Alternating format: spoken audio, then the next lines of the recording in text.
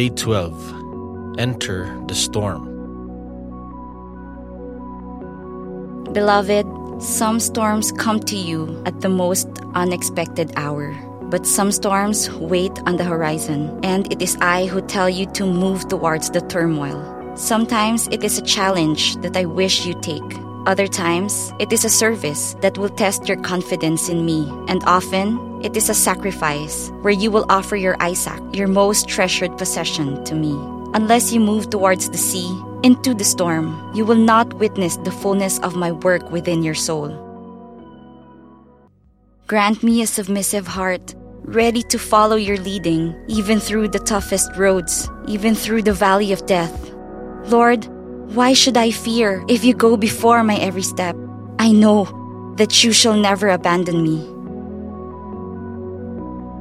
Reflection. Visualize the Lord leading you into the storm. Do you see yourself following Him?